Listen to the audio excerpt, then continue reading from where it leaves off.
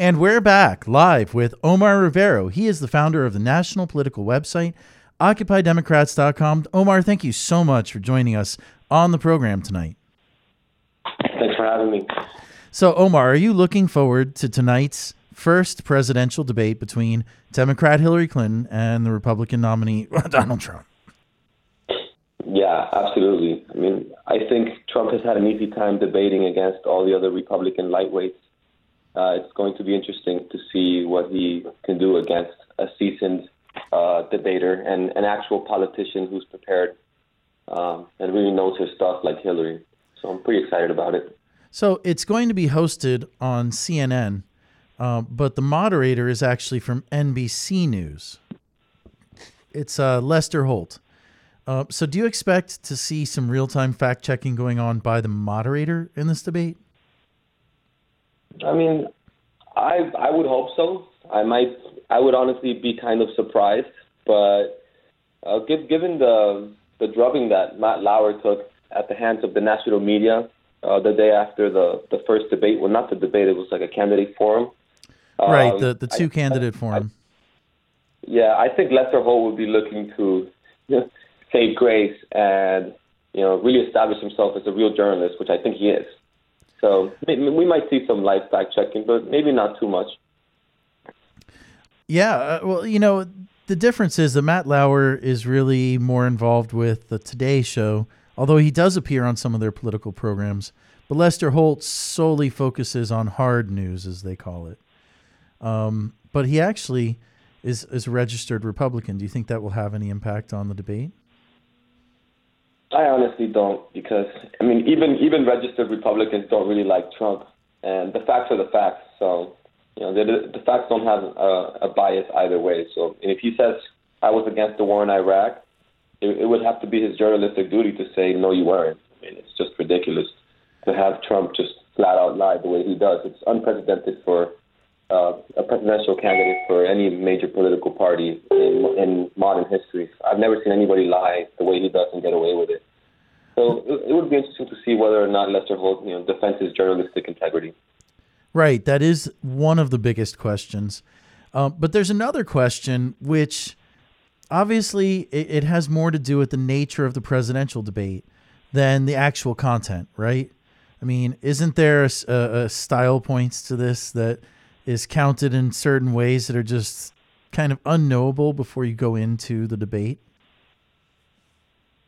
Don't a lot of observers that are maybe less educated look at the body language, unfortunately, rather than the policies or the politics? I mean, isn't that something that is one of the bigger questions going into tonight's presidential debate?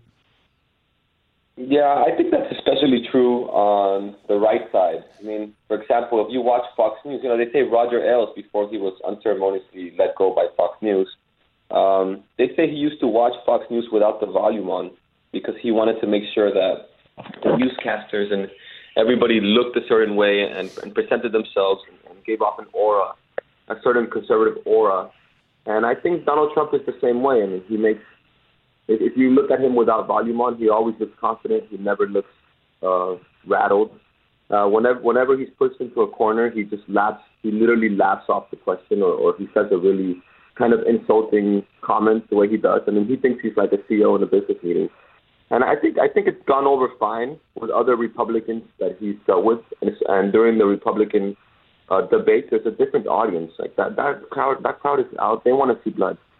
I think in this debate, the general election debate, there's a different composition of people, and people are looking for nuanced, healthy, respectful debates that's really going to push our country forward and solve the pressing issues that we have.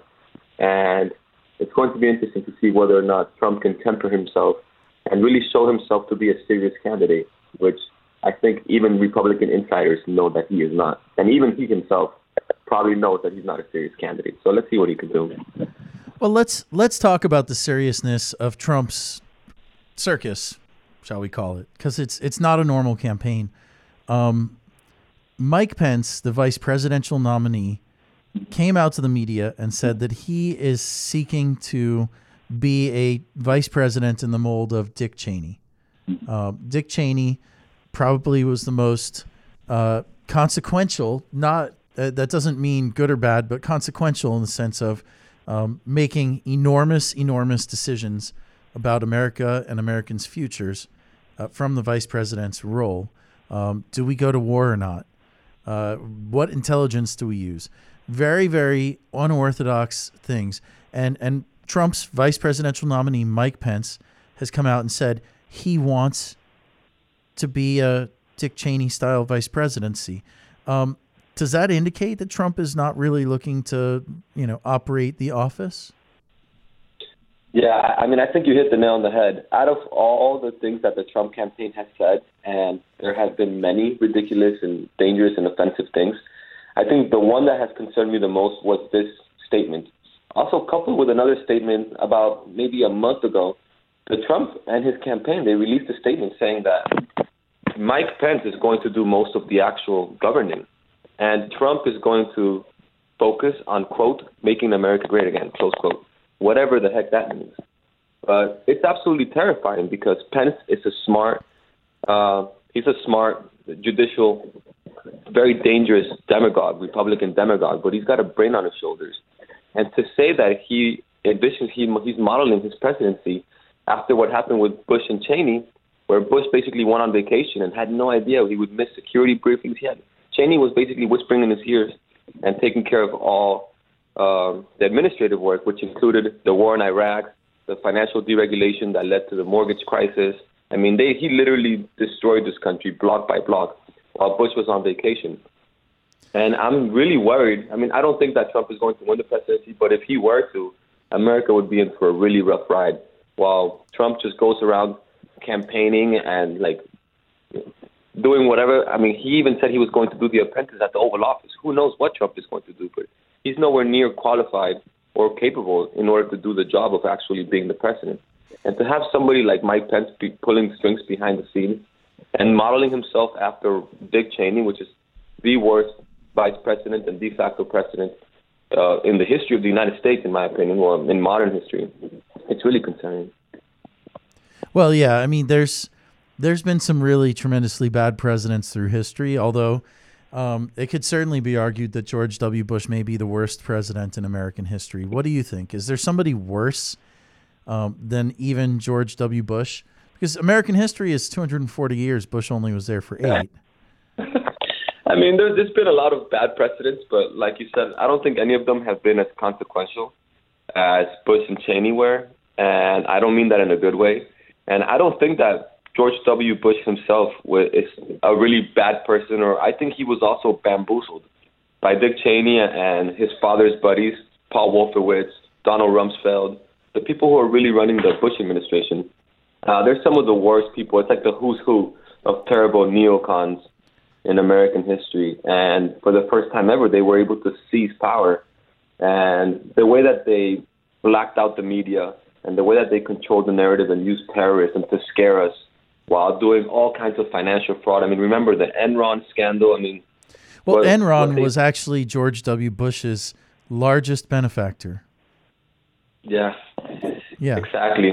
So these guys were, it was bad. I mean, it wasn't just what they did with terrorism, it was what they did to the financial markets, the way that they loan sharked consumers and basically put all of America in debt. You know, the Bush administration and its subsequent financial recession was the largest transfer of wealth from the rich to the poor in the history of mankind. So they really did a number on America, while Americans were still like, oh, well, you know, George Bush seems like a nice guy. I'll have a beer with him. But in reality, Bush wasn't even running the show, and Dick Cheney, the evil mastermind, was behind the scenes putting all of us in debt and making all his oil and energy tycoons buddies rich. So it's really concerning to hear Mike Pence even mention the word Dick Cheney. I can't believe here we are 8 years later, and we have a vice presidential candidate within earshot of actually winning the presidency, that's modeling himself after the man who masterminded the decline of the once great American middle class. So it's really troubling. It's very troubling. And you know what? We're going to take a very short break, and we'll be right back. This is the Only in Miami show. Mama always said we were royalty. She even said it staring in the face of poverty. Is that insanity or vanity? I think it's nothing but the power of the mind. Believe she put it in me because I live by my dreams. I give my fantasies wings. One day I'm gonna be king. I'm gonna make that woman so proud of her son. I know you heard about change. It's gonna come. One question: will you be there? Will you be there? I'll be there with my hands held high in the air like a champion. Cause I'm the man to win. Before you wear the crown, they'll try to tear you down. I'm ready for it now. Cause I don't feel the fall. I'm gonna stand tall, no breaking down the wall. Before you wear the crown, they'll try to tear you down. I'm ready for it now. Cause I don't feel the fall. I'm gonna stand tall, no breaking down the wall. Papa always said never fold my cards. Focus my mind and don't take my eyes off the prize. Cause life is a blink of an eye. You're here, then you're gone off to the other side. My time is a gift and I use it. I spend every day making beautiful music. But you don't have to hold the tune to serenade a room. Just stay high like noon, even in the gloom. Darkest clouds never block the sun. Just rise above and you're already won. No obstacle can't be overcome. If you think that you can, then it's already done. Don't let them put inferior or try to make you feel inferior. Fight through it like a warrior. Victory feels so glorious. Before you wear the crown, they'll try to tear you down. I'm ready for it now. Cause I don't feel the fall. I'm gonna stand tall, no breaking down the wall. Before you wear the crown, they'll try to tear you down. I'm ready for it now. Cause I don't feel the fall. I'm gonna stand tall. Welcome back. This is the Only in Miami show, and I'm your host, Grant Stern. You can find me on Twitter at Grant Stern and everything about the show at www.onlyinmiami.co. iTunes, podcast, SoundCloud, and a whole lot more. Check it out at onlyinmiami.co. And we're back on the line with the founder of the national political publication, OccupyDemocrats.com. If you've ever seen one of those memes, this is the guy who started it all. We're here with Omar Rivero. Omar, thank you so much for joining me on the program tonight. Glad to be here. So let's talk about some of the other issues that are affecting the race, because there's a lot that's going to be debated. But the big question is, do the candidates really go at each other for personal history, for what the campaigns are doing? And in particular, I'm concerned or curious, do you think that Hillary Clinton will attack Donald Trump for his ties to the Kremlin, Russia, and Vladimir Putin? I think absolutely. I mean, when you're running for the highest office of the presidency, I ran for office for state representative down in Florida, and I had to disclose everything. So if you're running for president, your financial ties, especially when you're talking about things that could endanger or have an impact on our national security, I think that they're fair games. Now, do I think that Hillary should bring up, Trump's his broken marriages, or whether Hillary should bring up Bill Clinton's infidelity? I mean, whether Trump should bring up Bill Clinton's infidelity?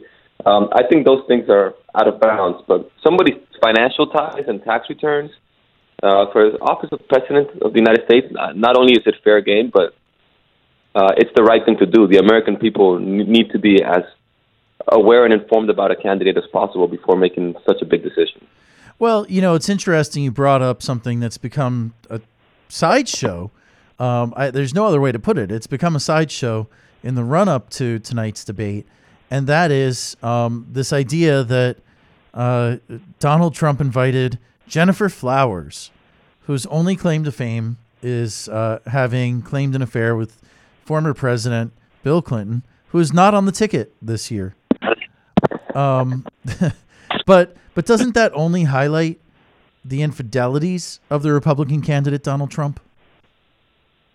Yeah, I mean, to be honest, I don't know if he's actually inviting her. That was just a tweet that he sent out, but they've asked him about it, and he said it was in gist, and she wouldn't actually be invited. Because if she were to invite him, then yeah, I would absolutely agree. I don't think that Trump wants to bring any kind of attention to infidelities, just because it's a bad look. I mean, Bill Clinton was unfaithful to Hillary, but Hillary stayed with him, and they worked things out. And America respects that. Trump left wife number one for wife number two. He cheated on wife number one with wife number two. He cheated on wife number two with wife number three. He's committed. I just don't think it's a winning issue for him. You know, it's like if they want to both get down in the mud and wrestle, they're both going to end up getting dirty. And I think it's just going to be a bad look for the American people. And the American people are wondering, they're curious as to whether or not Donald Trump can be a serious candidate. I think it would go a long way for him to be serious and deflect these questions and stick to the issues.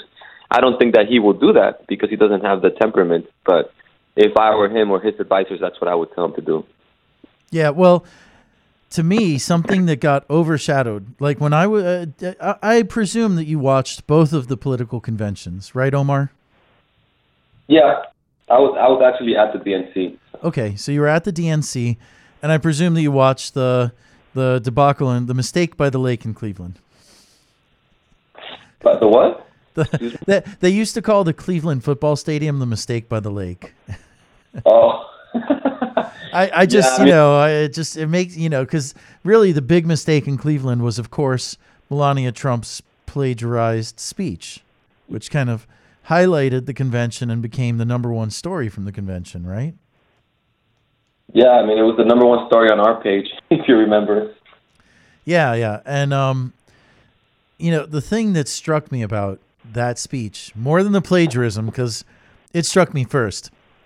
People figured out the plagiarism, after the speech. But what struck me about the speech originally is that she said she had been with Donald Trump for 18 years, which is 1998. They got married in 2005. The thing is, Trump did not get divorced until 1999.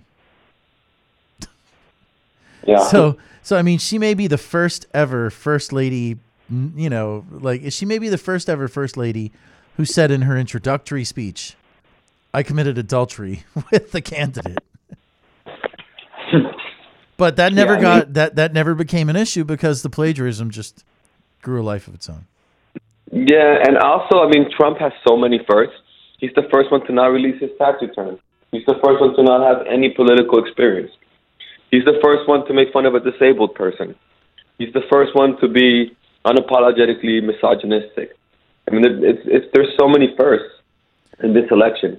Now, he's the first presidential candidate to insult immigrants in the way that he does. I mean, I've been around. George Bush was very nice in his words. Was actually very nice and very open-minded, even when speaking about Muslims. Even throughout his war on terror, he was always very respectful of the American Muslim community. And you have somebody like Trump who's just going around and just insulting everybody. So all these little scandals and all these things with Trump, there's just so many of them that it overwhelms the American media. I mean, I work in media, and it's overwhelming for me. It's overwhelming for the American people. And I'm just hoping that they add up to a conclusion that this man is just completely unfit and unserious to be leader of the free world. And I have faith in the American people. I was just talking about this last night. People are freaking out saying that Trump is closing in and that he has a possibility of winning.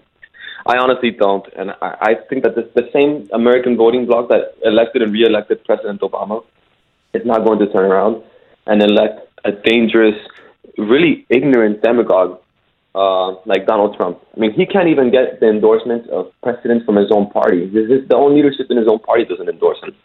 And Hillary has Barack President Obama, Michelle Obama, Bill Clinton, Joe Biden, and she's got... she even has George H.W. Bush too, right? Yeah, and all the military leaders are penning open letters, and they're signing them, putting their name on it, saying Trump is unfit. These are conservative military leaders saying Trump is unfit to be commander-in-chief. Please elect Hillary Clinton. So I don't think that Trump is. I think he's a paper tiger. I don't think that he's as strong as people think. And another good example, people are saying, well, Trump is really popular on social media. Like, look how popular his posts are on social media. Yeah, they may be popular, but his engagement, which is likes, comments, and shares on Facebook for the last 2-3 months, has consistently been about half of what we at Occupy Democrats have. Well, And is that on that note, we're going to take a very short station break, throw down a little bit of traffic, and we'll be back in a minute with Omar Rivero. He is the founder of OccupyDemocrats.com. This is the Only in Miami show.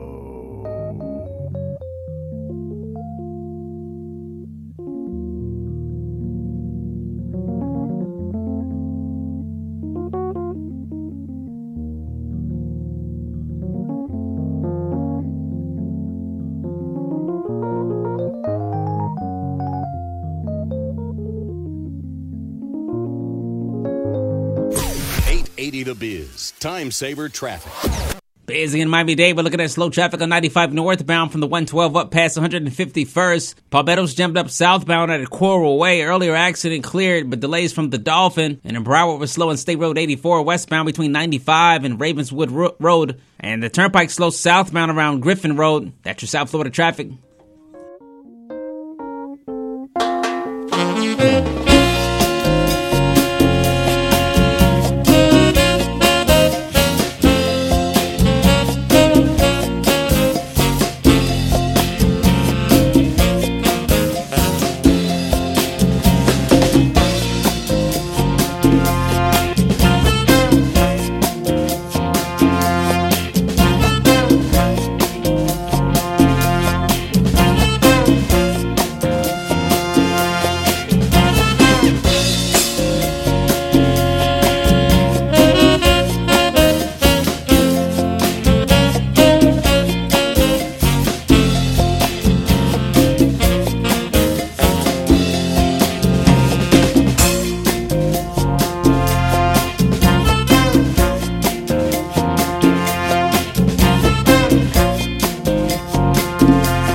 Welcome back. This is the Only in Miami show, and I'm your host, Grant Stern. You can find me on Twitter at Grant Stern and everything about the show at www.onlyinmiami.co. iTunes, podcast, SoundCloud, and a whole lot more. Check it out at onlyinmiami.co. And we're back live with Omar Rivero. He is the founder of OccupyDemocrats.com. Omar, thank you so much for joining me on the program tonight. You still with me there, Omar? Sorry, I had you on mute. Yeah. There we go. There we go. So, Omar, tell our audience a little bit about OccupyDemocrats.com. Some people who are listening may not have heard of the site, but it does get quite a lot of reach. Yeah, I mean, we're a pretty big site. Occupy Democrats is mostly a Facebook page. I mean, that's how it started off. We've quickly grown to be the biggest and most active political Facebook page in the world by far. Just last week, we broke the reach record for Facebook, as far as I'm aware. We cracked the 450 million people reached in 1 week. Wow. So basically we support the general tenets of the Occupy movement, and we also support the Democratic Party. We don't think that they're diametrically opposed in any way. We actually think that they are congruent. We think that President Obama, Pelosi, Harry Reid, the leadership of the Democratic Party is uniquely liberal in a historical sense. And they do care about the issues that are dear to the Occupy movement. And when I first started, people thought I was crazy. They said, the name doesn't make sense, Occupy Democrats, because you normally occupy Wall Street, you occupy negatively. And I said, no, we're going to occupy them positively. We're going to join forces with them. And people thought I was crazy. And within a month, we had 3,000 likes. And within 6 months, we had 40,000 likes. And here we are 3.5 years later, and we were about to hit 4 million likes. Wow. That's a lot. Yeah, we make original graphics, we make original news articles and original videos, and we have plenty of content coming out every single day of the week, all day long. So what's your favorite story in the political arena for the last week? The one that you think is the most consequential? In the last week, I mean, without talking about Trump and Hillary, I think what's going on with Governor Chris Christie is pretty interesting. The media is not really covering it too much because they're tired of hearing about Bridgegate. But Bridgegate actually might end up taking him down. New Jersey's Attorney General, in a related case, said that Chris Christie, he basically committed a felony, committed corruption, and violated the law. And once an Attorney General says something like that, I mean, the hound dogs are coming after you. And In fact, the New Jersey Assembly is already looking into whether or not to impeach him. So it's an interesting developing story that I think it will be fleshed out in the coming weeks or so. We may see an indictment, or we may see he's so unpopular in New Jersey that even Republicans might join Democrats and either censure him or impeach him.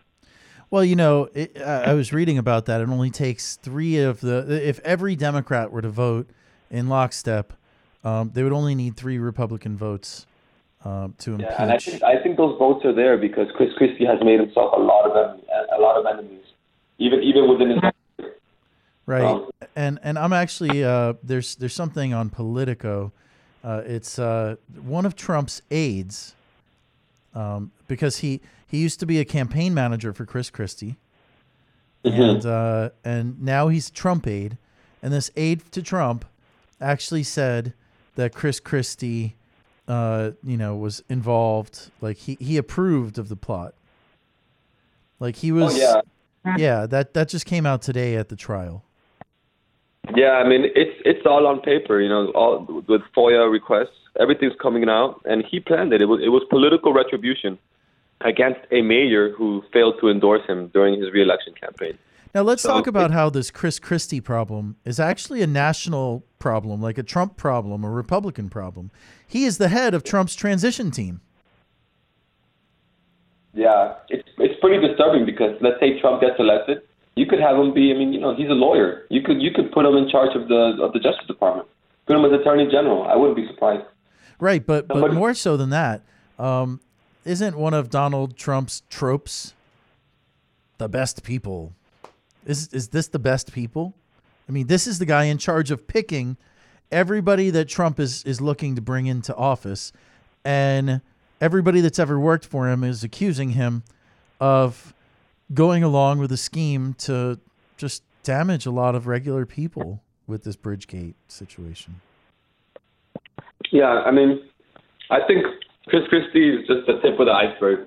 If we want to get into the amount of the kind of people that Trump and his campaign have surrounded themselves with. Paul Manafort is probably one of the most concerning members of a presidential team that I've ever seen in my life. And he's literally working for the Kremlin. He's taken payments through Ukraine from the Kremlin and doling them out in Washington D.C. We've never had anything like this. So Trump is known in business circles as a crook. Millionaires don't respect him, and I think that he's doing the exact same thing. He's already putting a crooked team around him, and of course he's projecting that on Hillary and calling her Crooked Hillary. Yeah, it's bizarre. So let's talk about the next president of the United States, because assuming there's a rational vote, it's not going to be Donald Trump. What do you see as Hillary's top 3 agenda items if elected?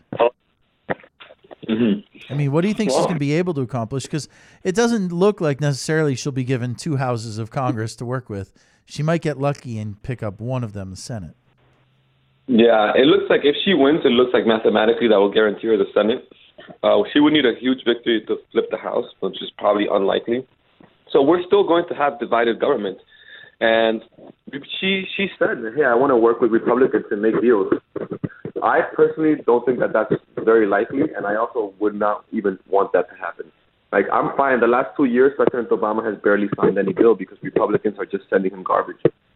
Well, Republicans have barely legislated for a long time. Although I will tell you, an important bill was signed this summer, and I think that it did not get the attention it deserves, which was a bill to update FOIA, the Freedom of Information Act, for the modern era. I don't know if you heard about that. But other than that, Congress has been a paper tiger, a sleeping giant. I think she may have to do a lot of executive orders. Now, she said that her first order of business is going to be a constitutional amendment to overturn Citizens United. Now, that's going to be very hard, but I think it has support from the far right, from the libertarian wing of the Republican Party. They do support getting money out of politics, and it's supposedly they're populist.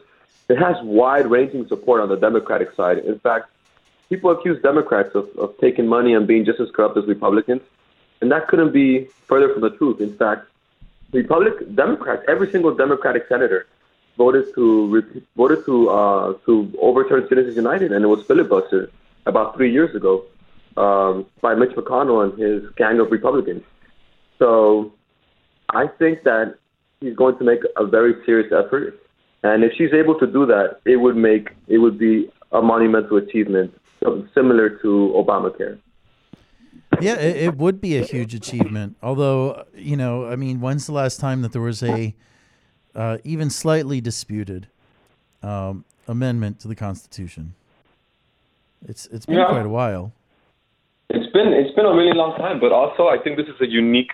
Nobody agrees. If you get 100 Americans and you poll them and you say, do you think that there should be big money in politics, that billionaires should be able to buy elections? Like 95% of them will say no. Oh yeah, so, out of 100 lobbyists, how many lobbyists would say no? 0, and therein lies the problem. But fortunately, it's not just lobbyists voting. I actually think it's a really strong issue with very support on both sides. And she said that within the first month, that's going to be her first order of business. If she's able to do that, she will free herself from the corporate restraints and free Congress and free Democrats in Congress from the corporate restraints, and even Republicans as well, that they had under the Obama era. Let's remember, Citizens United was taken up by the Supreme Court in the 2 months before Obama. When Obama was elected in November, before January, the Supreme Court took up the Citizens United case and ruled on it. So it actually hobbled Obama a lot because his Congress is completely beholden to corporate interests. And unless Hillary is able to overturn Citizens United or have some strong disclosure rules or in some other way limit the influence of lobbyists, he's going to have a tough time getting anything done, just like Obama did. Yeah, you're right. It all happened very quickly. I mean, ironically, it was a case, the Citizens United case, that opened the floodgates to all this corporate cash, was all about a movie made about Hillary Clinton. Exactly. People don't know that, and they say, "Oh, Hillary Clinton, she loves Citizens United. She loves going out there and fundraising." But in reality, the case, she was the original defendant. No, she was the original plaintiff in the Citizens United case. It was her team that brought suit against Citizens United in order for them to disclose that video and that the funding for that video is political funding and not some sort of private entity. So, she's always been against Citizens United, and she's been loud and clear saying that her first order of business is a constitutional amendment to overturn it, which is a pretty lofty goal and would be a huge achievement. It's very ambitious, and I trust her. I trust that she will try. I would wish her luck, and we will endorse it, and I hope she can get it done. What other Hillary Clinton policy do you see as likely if she gets elected? Policy, any sort of, like something that Hillary is on her agenda. What's the number 2 issue on Hillary's agenda? I think this one is really big. A lot of people don't talk about it, but the estate tax is a really big deal. Okay, that's a good one to talk about. Raising the estate tax, right? Yeah, she wants to raise it to 65%. And I think currently it's like 40 or something. That would really go a long way because the passing on of property and wealth when you die, especially if you're like a billionaire or something, and keeping that in your own family and not, I don't want to say the word spreading it out, but injecting it back into the general economy actually creates a lot of socioeconomic inequality. And it's a really big deal. Billionaires are willing to spend a lot of money on this, and it's going to be a tumultuous fight if she ever tries to get this through Congress. But once again, she started off very ambitiously. It's a very liberal proposal to raise it to 65%. That would be historic. Well, the reason for the estate tax is to break up familial wealth and to reward people who work, not reward people who are just born well, and to pay a few bills. Yeah, exactly. And it's a really big deal because a lot of these families have managed to retain their wealth over generations. I mean, there's nothing wrong with familial wealth, but it's like, isn't there isn't there some societal benefit to having a little bit of fresh blood?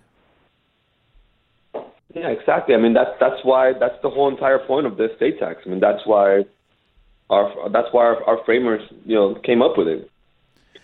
And it's the same thing. It's the same thing with our progressive tax system. Republicans always say, well, taxation is theft, blah blah blah.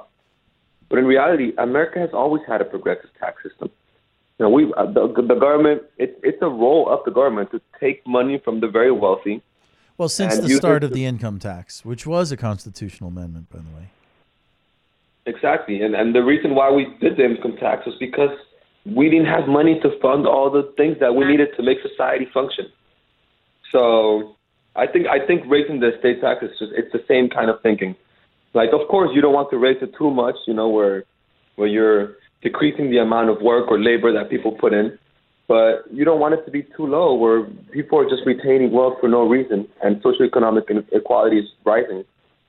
Because it doesn't just help that rich person, but it hurts all of society, which at the end ends up hurting that rich or very wealthy individual as well. And who wants to live in a society full of dumb people with collapsing roads and no social safety net for the less fortunate? Nobody does. Well, I'll tell you what, we're going to come back for our last segment in a minute, and we're going to discuss the media coverage of this year's election. I'm speaking with Omar Rivero from OccupyDemocrats.com. He is the founder of that national website. And we'll be right back. This is the Only in Miami show.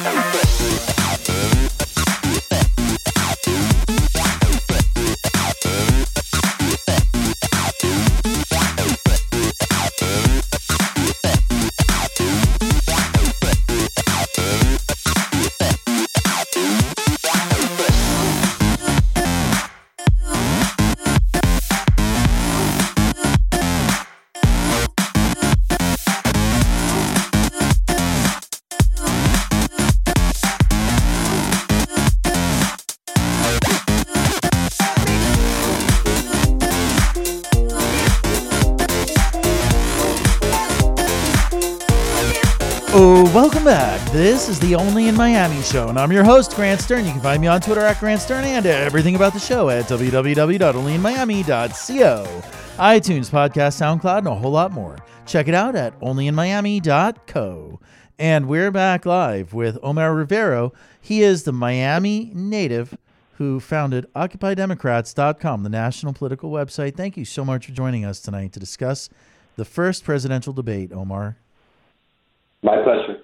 So let's talk about the media coverage of the 2016 election campaign. And I'm going to bring up a tweet. I'm actually going to retweet it at Grant Stern if you're out there and you want to see this a little bit later on Twitter. And it's a tweet by Lawrence O'Donnell.